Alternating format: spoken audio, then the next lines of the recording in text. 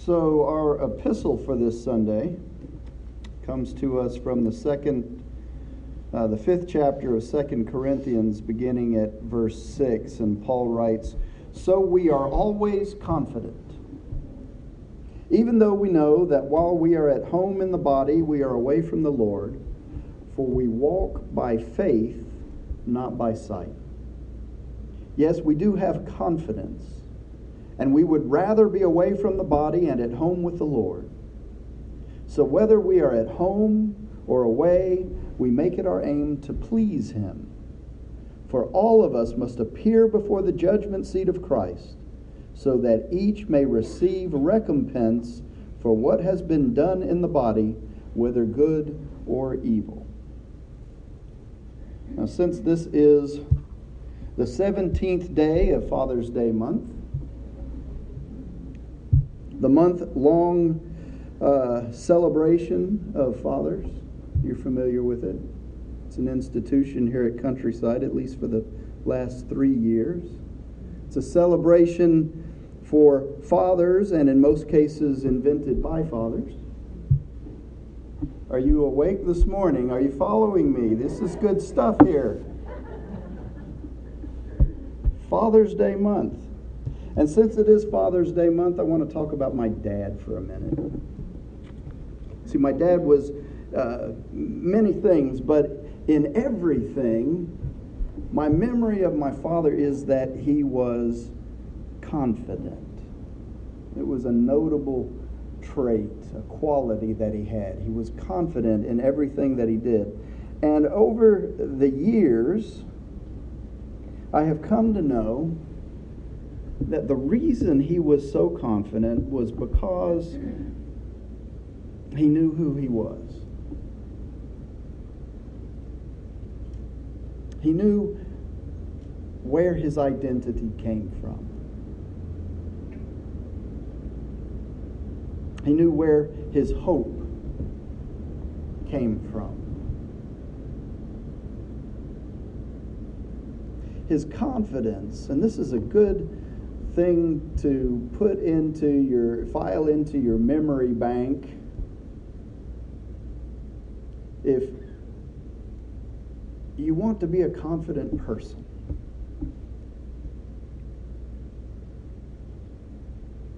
know that your confidence comes from the hope that you have in Jesus Christ. That is the source of confidence. The hope that you have in Jesus Christ is your confidence. It was my dad's confidence, and here in this scripture that we just read, it was Paul's confidence as well. Hope in what? Hope in the resurrection of Jesus Christ. Why? Because we know that the work that Jesus did on the cross and the work that Jesus did in the grave, rising from the dead, conquering death, conquering sin, that work paid our debt and gave to us, you and me, this free gift of grace, free gift of redemption, and guaranteed for each of us that believe in Him that we will have our own resurrection from death into eternal life with Christ. Now, I don't know about you, but if you have that hope, how can you not be confident? Confidence is a great trait for a father, isn't it? Confidence. It's a gift that you can give to your children, to your family, to your wife, to your grandchildren. It's a confidence that comes not from your own making, but from God, who gives you hope. No matter what comes at you, you can be confident that above all else, you will overcome, as a believer in Jesus Christ, sin and death. Pretty awesome. See, Paul knows what we should all know as Christians, that while we're here in this material body, We're not fully present with God. And I want to be careful here so that you don't misunderstand what Paul is saying to us. When Paul says that we are away from the Lord, it doesn't mean that Christ has abandoned us because of our humanness. That's not what he's saying. He's saying simply that while we're here in this earthly body, living out our faith and our lives here on earth, we're not able to be fully with Christ, fully with God, in the same way as the angels, as the saints that have gone before us, which are not angels, by the way. Angels are created beings in their own right. When a saint passes from this life to the next, and this is just an aside, you don't become an angel. It's a nice thought, but it's just not true. But you do enter into the presence of your Savior and the presence of God, the presence of the Holy Trinity with the angels. And so, while we're here in this body, we kind of see through, as the Bible says, through the glass dimly. We don't get a clear picture of who we really are, and we certainly don't get a clear picture of God as He really is in all His glory and majesty. We worship a God that we cannot see. And because of that, this is really a great design that God has come up with. Because we can't see Him and worship Him anyway, well, we worship Him in faith, which is why Paul says we walk in faith. We walk out our lives in this human form by faith and not by sight. And Paul says it's our hope as Christ followers to be with Christ. In fact, we would rather be away from our body and be with Him right now if that were possible, but it's not. And so then Paul reminds us that whether we're in the body or with Christ, our goal, our life's work, our deepest desire should be to please God. Why is that? Why should our deepest desire be to please God? Well, Paul gives us the answer. He says, one day we will all be away from the body and standing in front of Jesus, and He will judge each of us for what we did and for what we failed to do while we were here in this body. Now, while what we do well doesn't gain us saving grace, and while what we fail to do well doesn't damn us to hell, because we have Christ as our intercessor, while that's true, thanks be to God, we should take note that what we do well will be rewarded in some way, and what we fail to do well will be judged in some way.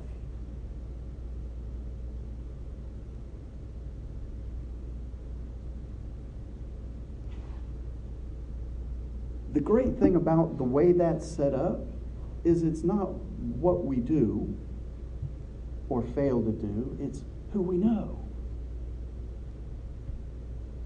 It's who we're in relationship with that determines our eternity. Now, I know that there will be some uncomfortable conversations between me and my Lord Jesus when I stand in front of Him on that day. It's just my opinion, mind you, but that promise where it says there are no more tears in heaven, that comes after you stand in front of Jesus, I'm convinced. It's a promise and it's true, but I can't imagine standing in front of Jesus and recounting all the stuff that I've done in my life and not shedding a tear at having had a hand in the reason that Christ had to go to the cross. I'm sorry for that now, but standing in front of Him face to face, I know I will be sorry for that. Sorry for the times that I struck the hammer that hit the nail that went into His hands and feet. And then tears of joy in that, despite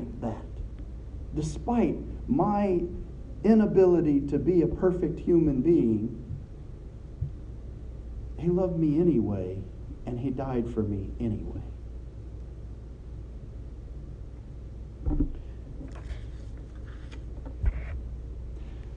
So then Paul goes on to tell us that because we know that this judgment is coming, because we know that there are consequences for things we fail to do well, and especially because we know that failing to believe in our hearts and confess with our mouths that Jesus Christ is Lord leads to some incredibly harsh and eternal consequences, because we know that that is part of the judgment, because we know all that's coming, Paul says we need to be engaged as the church in what he calls a ministry of reconciliation.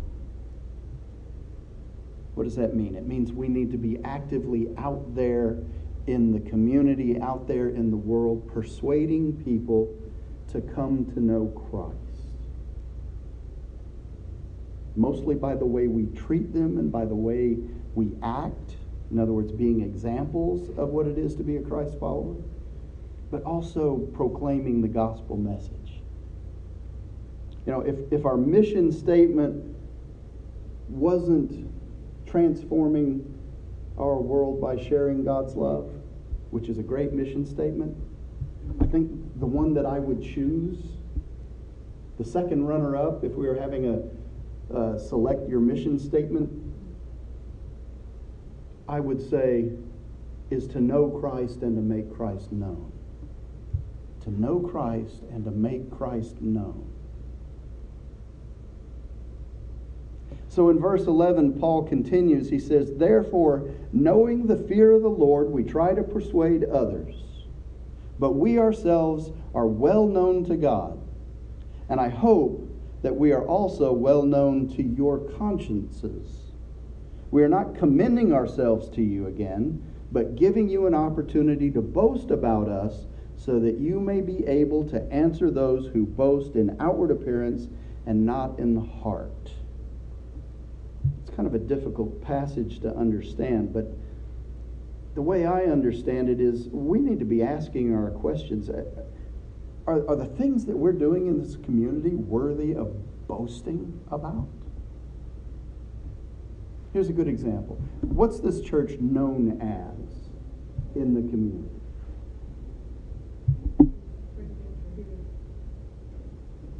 Yes, but there's a certain thing that they say whenever they talk about Countryside, they say, "Oh, that's the church."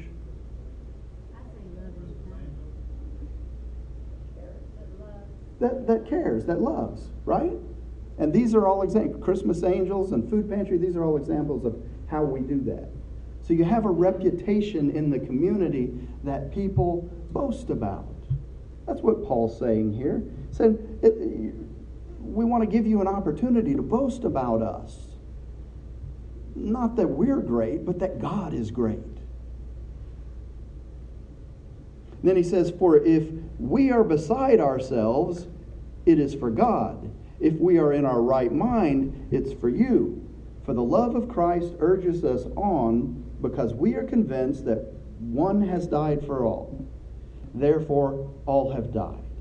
And he died for all, so that those who live might live no longer for themselves, but for him who died and was raised for them." See, Paul is reminding us that everything that we do should be for the honor and glory of God and for the benefit of others. Nothing we do should ever be for our own glory, is what he's saying. Paul says, if you are to be out of your mind crazy about anything, you need to be out of your mind crazy about God. Be passionate, in other words, about Jesus.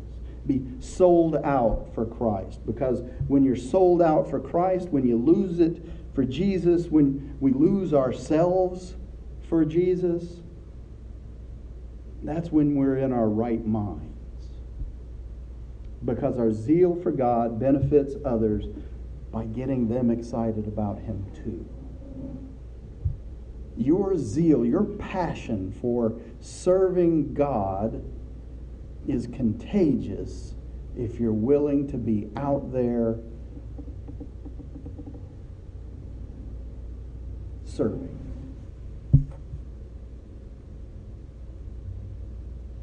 And finally, Paul reminds us that it really isn't about us. It's not us who deserve the glory of the boasting. It's not us who deserve the glory of the reputation that Countryside has in this community about caring for people, about loving people. It's God.